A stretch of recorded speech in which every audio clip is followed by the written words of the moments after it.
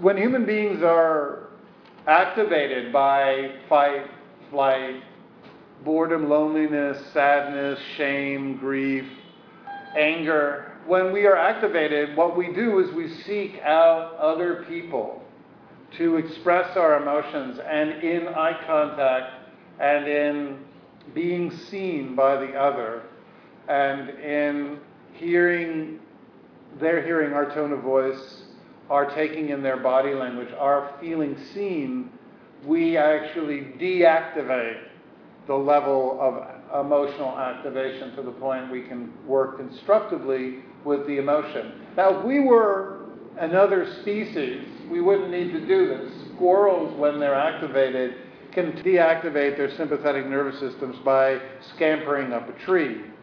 Other species, like birds, can fly. And when they reach a perch, they can deactivate their fight, flight, freeze, anger activations. Human beings need to connect with another person, get honest, reveal their emotional states, and need to be in that bouncing off experience where we make eye contact, we get vulnerable, and it has many effects. Attachment. Our immune system only works at optimal functioning, producing T cells and white blood cells when we are in meaningful social connections. Alan Shore has shown in studies that brain development in children depends on secure attachment. Attachment neurobiology, I can't remember the exact title, but they go into all of the effects that being securely seen, interacting with other human beings provides. But perhaps one of the most important things that connection with another person where we are emotionally authentic, seen, and where that person mirrors our emotions back without trying to fix, solve, or tell us what to do. They just listen and with their facial expression, with their body language, take us in and make us feel understood, is that it creates what's called a secure base. A secure base is of fundamental importance in human life. A secure base is the sense that there are people out there who, if we become emotionally activated, if we become filled with fear or sadness or loneliness or extreme shame or guilt or whatever strong emotions we might feel, it's the knowledge that there are people who will be there that will understand and will create a sympathetic, empathetic reception and help us process those feelings. Now, this is important. What I'm going to say right next is, if you don't listen to any other part, if you're overheated, if you're tired, just take this one bit of information in and you'll come away with something I think that's worthwhile. Human beings only explore the world with confidence and only take risks if they feel there's a secure base in their life. Why is that? Because we are not scared of situations, we're scared of the feelings that situations activate in us. It's not the feeling of being on stage that causes stage fright and social anxiety. It's the fear of the feelings of being on stage, the feeling of being vulnerable, worried that other people won't like us, worried that we'll be unlovable. So what people avoid are not so much situations, they avoid the feelings, the emotions that situations evoke. So we can go into difficult situations in life if we understand in a deeply emotionally core way that there will be people there who will support us. If I know that there are people in my life that will support me and help me feel normalized, okay, then I can take risks. I can travel on my own. I can explore different kinds of job opportunities. I could do all kinds of things. But if I feel that my core self is at risk, is vulnerable, and I don't believe there are other people to help switch me off, deactivate the emotions that might be activated, then I will avoid the risk. There's fascinating studies that show that when children feel they have a secure base with parents or with other kids, they are willing to take all kinds of risks that other kids who are more prepared, more skilled, have more academic backgrounds will not take if they don't believe their parents, when they get home, will support them and help them process emotions associated with failure or disappointment. So what causes a lack of confidence in our life is not so much the endeavors that of, for instance, trying out a new creative skill, performing, traveling on one's own, stating one's needs in a relationship, being able to leave a job that's well-paying for a job that's riskier. All of these notorious areas where people have crisis in confidence. In my experience of counseling, what allows people to move with confidence into these areas is not so much what they generally do. Generally what they'll do is expect that if I prepare, if I rehearse, if I repeat my lines over and over and over again, and if I really know everything down cold, then I'll be able to do it. And people still, after all that preparation and all that rehearsal, will still procrastinate, stall, not put that resume together, not submit their art, not audition for the role, not try to get into the band. It's not because they're not ready. It's not because they're not capable. It's not because they don't know what they're doing. It's because they don't believe that if they fail and they feel upset or ashamed or embarrassed, that there'll be someone in their life that will be there to comfort them and switch that off. I see this in my work over and over again. I was talking with a very, very, very famous comedian. This guy, we know each other because we're both sober for a long time. And this person, if you want to figure out who he is, he's, I can't give away his name, but he's got probably the most famous podcast in comedy. So anyway, he was saying that he noticed over his experience of seeing thousands of comedians, the comedians that succeed were not by any means the funniest. And they weren't the ones that were the best prepared. They were the ones, he noticed, that kept coming back again and again and again, no matter how many times they got booed or people would talk over them or not listen. They were the people who had resilience. And then he said, you know, it's funny, I've noticed that all of those people generally, even though they felt they had to perform for love in their family, they knew that their family would give them lots of love and attention if they tried, if they got on stage and they tried. It was this fundamental, he had stumbled upon the importance of a secure base just by observing which comedians were the ones that kept coming back. Now, John Bowlby said, people from cradle to grave are only confident when they organize their lives as a series of excursions to and from a secure base, where there are people there that will deactivate them. I prefer to use the more contemporary version of this. It goes like following, you might have heard this before. Making your way in the world today takes everything you've got. Taking a break from all your worries sure would mean a lot. Sometimes you want to go where everybody knows your name, and you're always glad you came. You want to be where you can see our troubles are all the same. You want to go where everybody knows your name.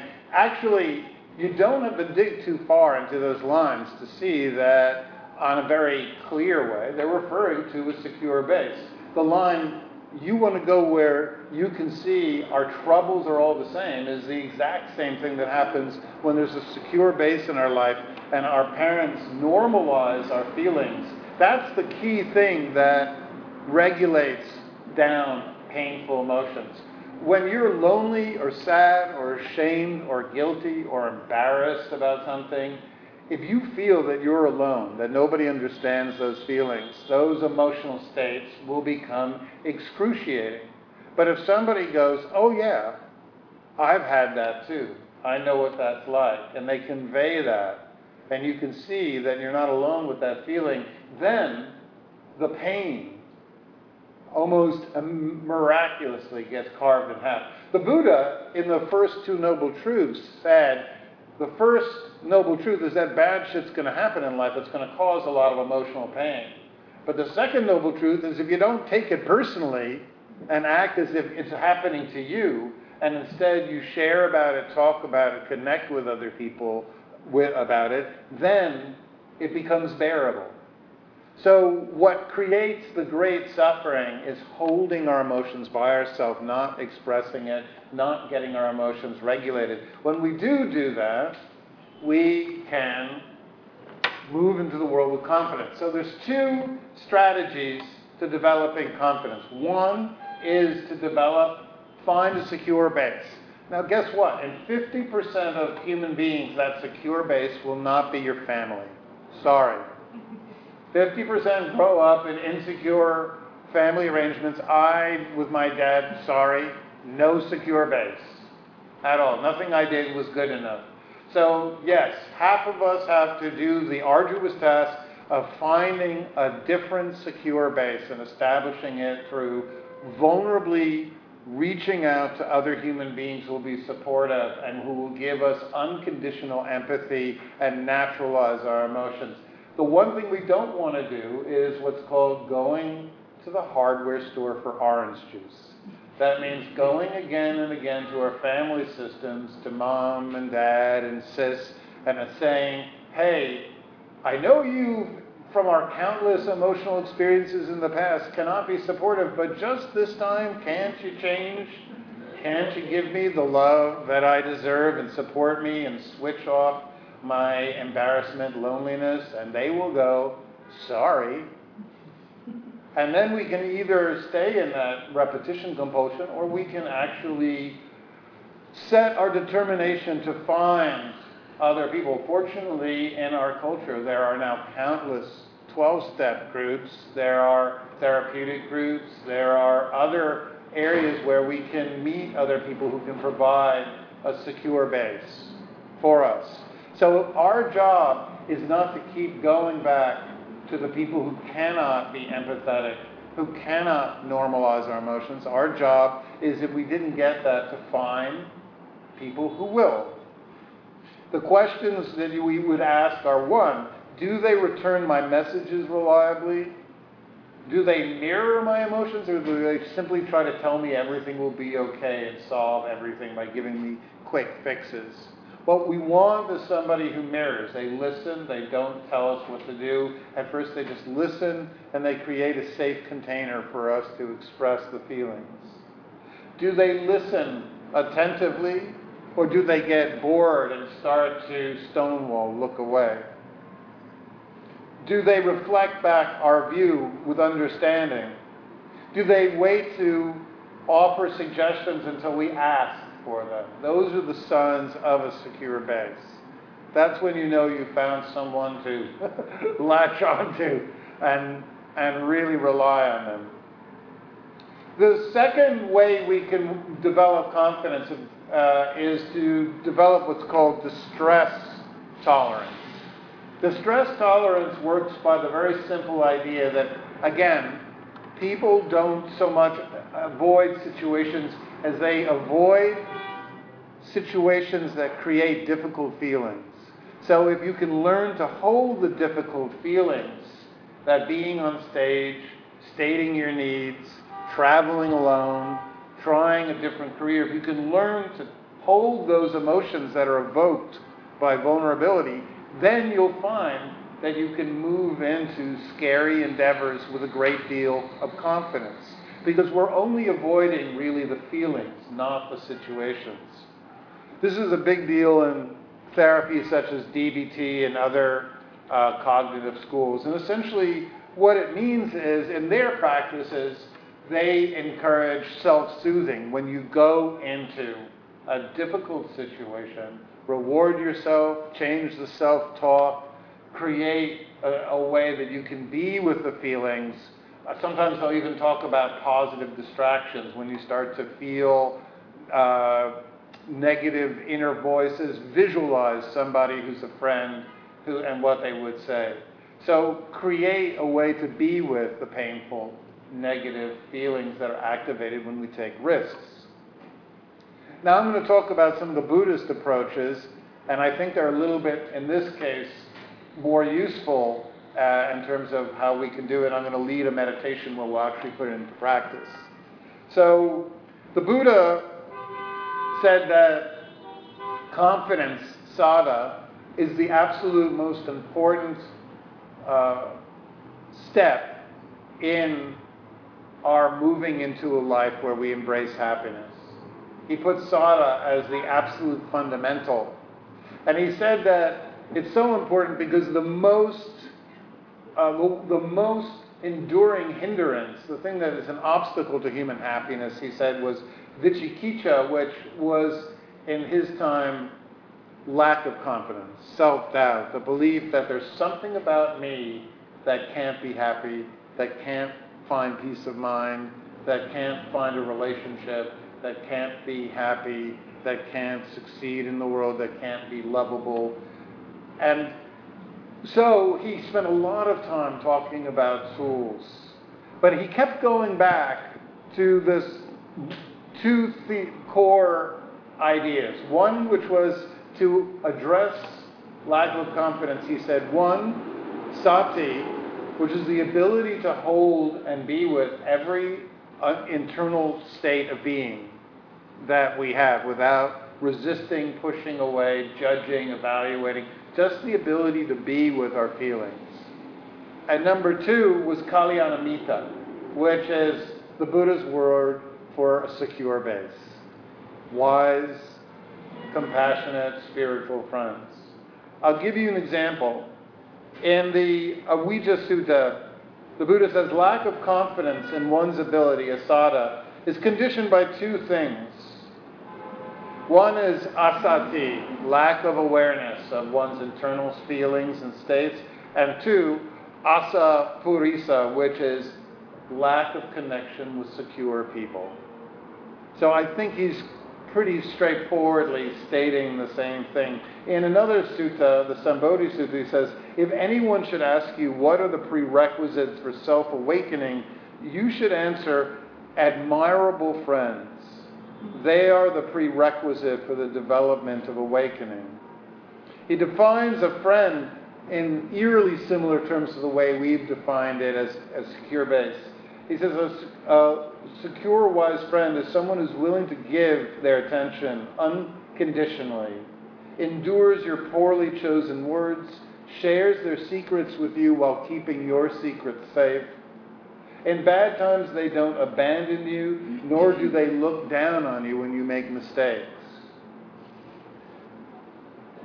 Sati is building the stress tolerance through meditation at first, and then we move it into the rest of our lives.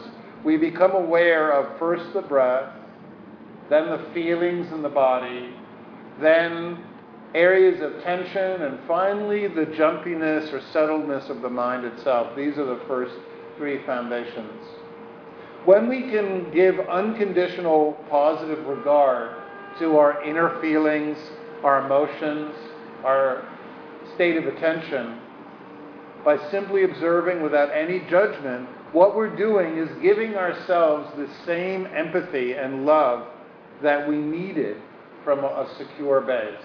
We're doing that internally. So I'm going to, in this meditation, develop this two ways. I'm going to lead you through a sati practice of internal awareness, and then I'm going to lead you through a inner child dialogue where we're going to connect with that part of ourselves that was most wounded in the past when we were taking risks.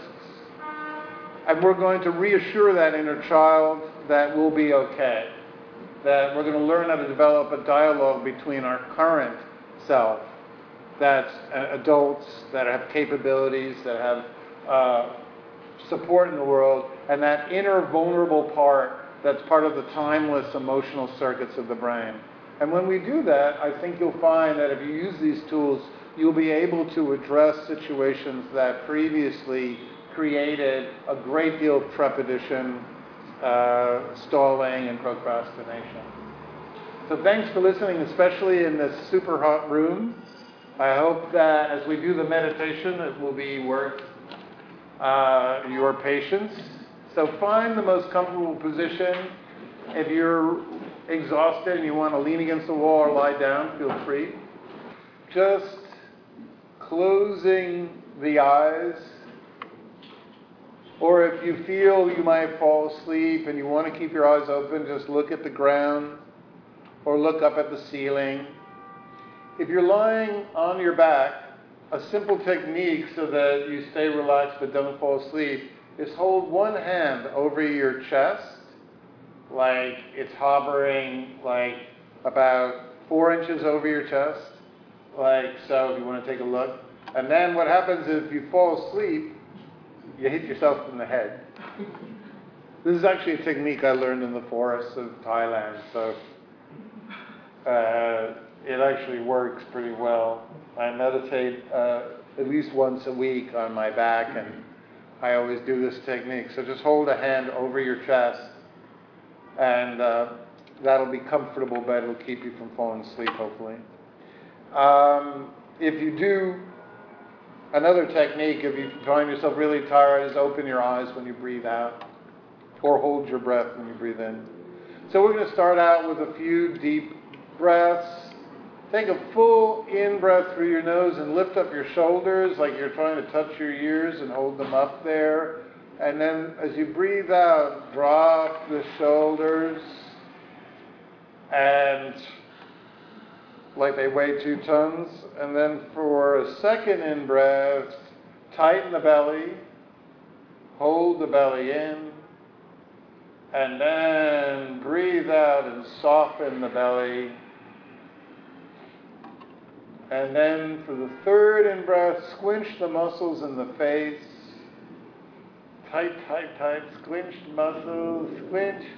And then breathe out, soften the muscles, relax the jaw, relax the micro muscles around the eyes, the forehead. And so there's 2 practices we could start out with tonight. We could start out with a concentration meditation on the breath. So if you want to do that, just find the areas in your body where the breath is most clearly discernible. With some people, it's the tip of the nose. With other people, it's the chest expanding and contracting, or the belly doing the same. If you're working with the breath, simply count 1 on the in-breath, 2 on the out-breath, 3 in the next inhalation, 4 on the next exhalation, and then when we get to the next inhalation, which is 5, start counting back down. 4 on the out, 3 on the in-breath, 2 on the out. So we're counting from 1 to 5 and back down with 1, 3, and 5, always on the in-breath. Try to make the even numbers, the out-breath, as long and smooth as possible, which helps relax. On the other hand, if you're very tired, try to take full deep in-breaths and hold it for several beats longer before you exhale. And when you exhale, open one eye, take in the light, and then close it.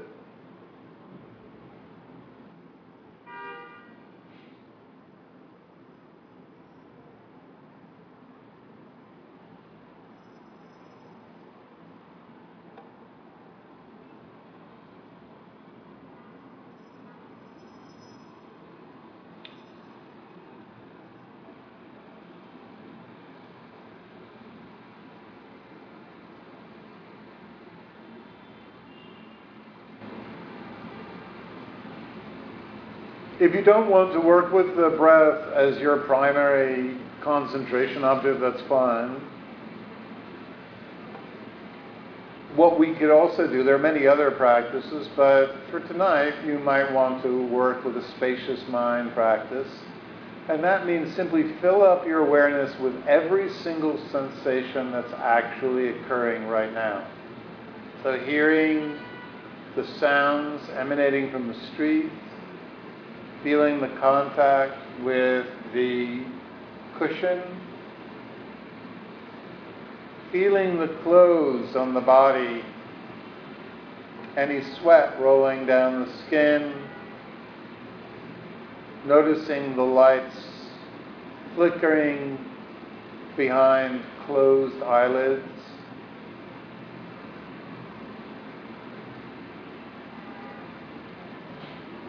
You can even become aware of the sensations of comfort and discomfort running along the front of the body, the throat, the chest, the belly. These are the nerves known as the vagal vagus nerve, and they're the nerves that express our emotional state, not only in the face but down the front of the body. So if you'd like to get a sense of the emotional tone, just see how that area feels. You can become aware also of the state of attention. Is your mind settled? Does it feel tired? Does your mind feel jumpy and distracted?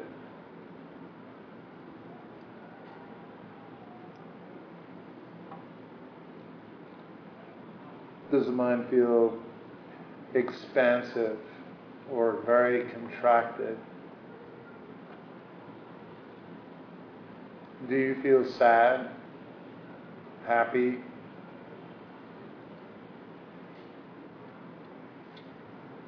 Somewhat numb, angry, frustrated? What's the emotional tone of the present moment? There's no right or wrong. There's absolutely no wrong emotion. There's no wrong feeling. There's no wrong quality of breath. There's no wrong body.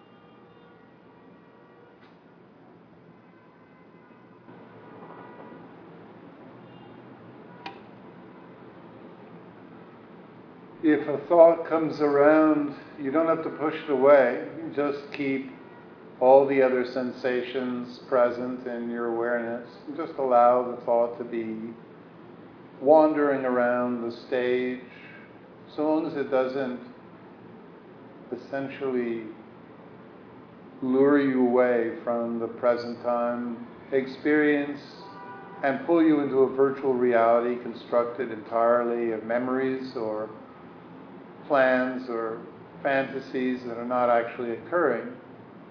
It's all okay. But if a thought does pull you away, the moment you become aware of it, just gently step off that train of thought and feel good about your practice. There's no role for frustration or criticism or self-judgment. Impatience has no role. Just feel good about developing awareness, just as useful learning how to relate to the experience of being distracted. Gently pull your awareness back, feeling good about your endeavor, and if you want to do anything else, just note what kind of thought was very alluring. Just make a note that you'll think about that issue later on, but that you won't think about it now.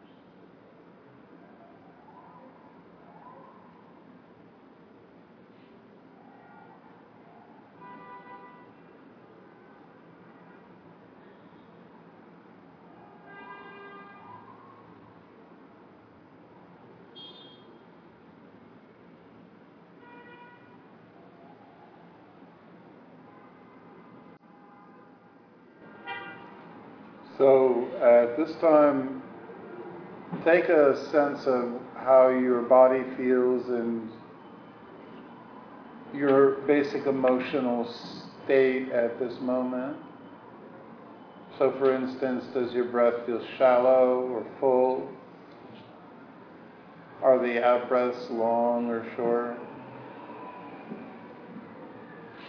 Are your shoulders tight and contracted or released? Is your belly soft or is it somewhat contracted?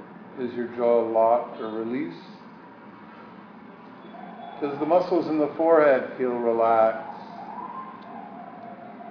Just get a general sense of the quality of the body, and then just the front of the body where we feel emotions, the facial expressions, the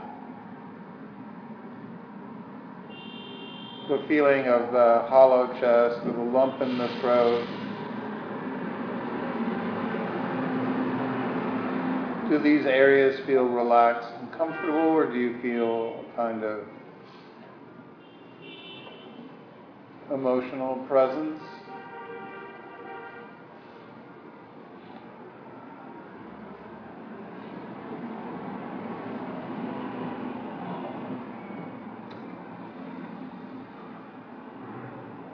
Is the mind jumpy or settled? Are the eyes jumpy or relaxed? Are you tired or very alert?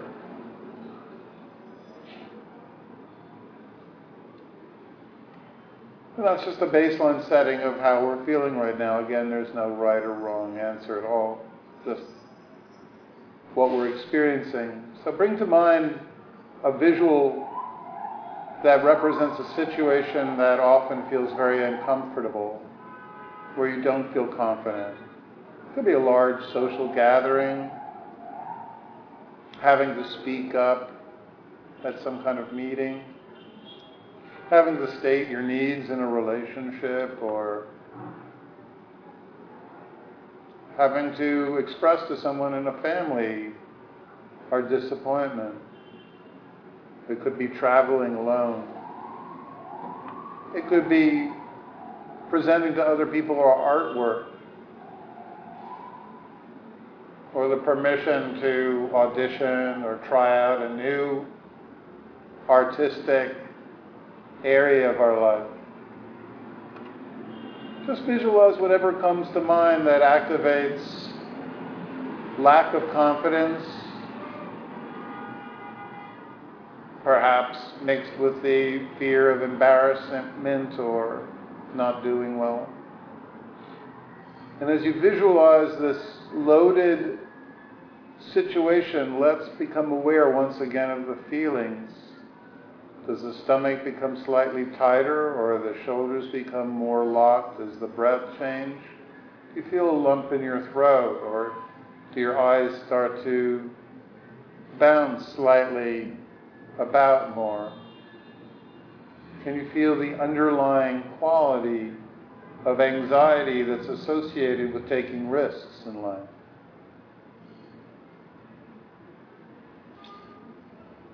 If you can't, visualize something else that's even more triggering. See if you can find some imaginary or real scenario that's somewhat the right combination of vulnerable and risky, till you begin to feel some slight change in the body or breath or the mind. And then instead of pushing this anxiety away, what we're going to do is befriend it. Give it unconditional, positive acceptance. Simply observe and be with the anxiety. Don't try to get rid of it. If we can be with the anxiety, hold it, befriend it, relax around it, then we can go into those situations that evoke anxiety.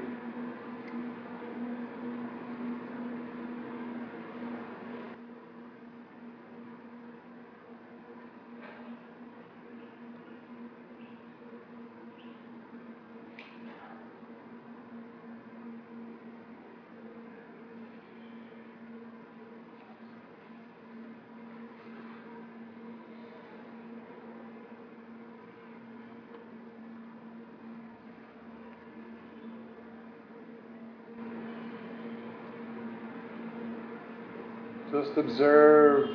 And if the anxiety starts to fade, bring up another area in your life where you struggle with confidence. A situation at work, your creative life, your friendships, your relationships. What makes you doubt or expect the worst? What situations? Visualize it, and then see if you can befriend the anxiety that these situations evoke. Soften around the feelings of anxiety. If you feel the anxiety in your throat or the chest, relax the arms, the legs, the belly. Longer out breaths. If you feel the anxiety in your head, in the eyes, in the breath, then relax the body beneath it. Relax the shoulders, the belly, the legs. Try to create a safe container to be with anxiety.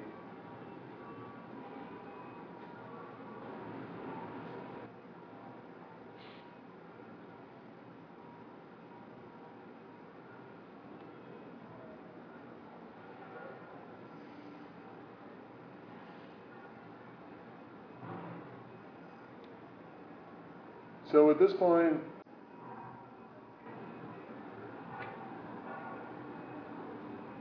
allow your mind to drift back further in time to other situations in your life previously when you were younger that were scary.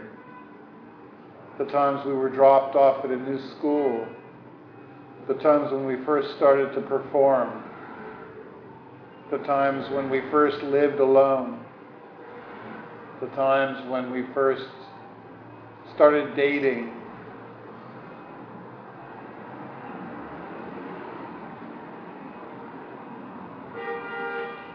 Visualize yourself at an age where you felt vulnerable and not supported enough, where there wasn't enough love. Visualize that younger version.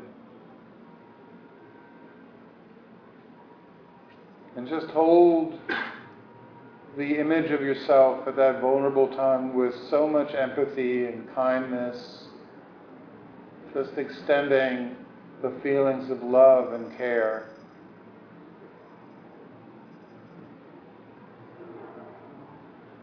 Visualizing yourself at a time when you needed compassion and didn't receive it. When you needed support and felt anything but. And if you can, don't overthink it, just visualize that version of yourself and finally say to this younger part, still very present in your emotional mind, still very much there, words along the following, whichever words that are most true for you. I say something along the lines of, I know you're worried. I know you've been rejected. I know you've been abandoned. I know you didn't deserve to be shamed. I won't let that happen again. I won't try to be perfect. I won't try to meet anyone else's standards. I'll be gentle with you. I'll take care of us, and I'll make you feel safer no matter how we do in the world. I'll take care of you. Just offering that child this sense of security and love.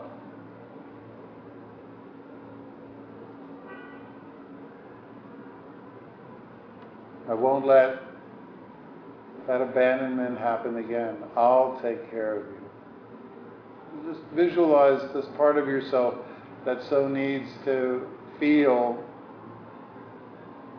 unconditional support.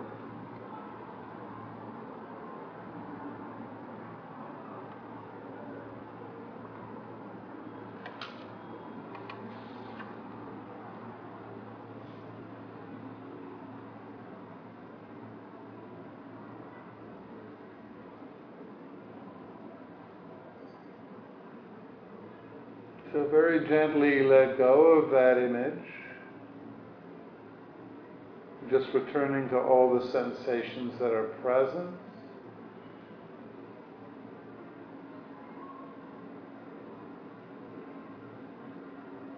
Feeling the heat, the sweat, hearing the sounds of the street, reminding ourselves that we've been doing something that's utterly blameless and virtuous. In our practice, we don't exploit anyone, we don't harm anyone, we don't consume the world's resources. All we're doing is cultivating peace through self-compassion and kindness. What more skillful activity could there be? So whenever you're ready to begin the process of ending the meditation, moving into the next part of the evening where we'll conclude with the questions. Before you open your eyes and look around, just look at the ground in front of you and see if you can integrate sight into this embodied awareness. Sight is a very rich sense, and if we simply look around the room, we'll very quickly lose connection with the feelings, the internal awareness we've cultivated.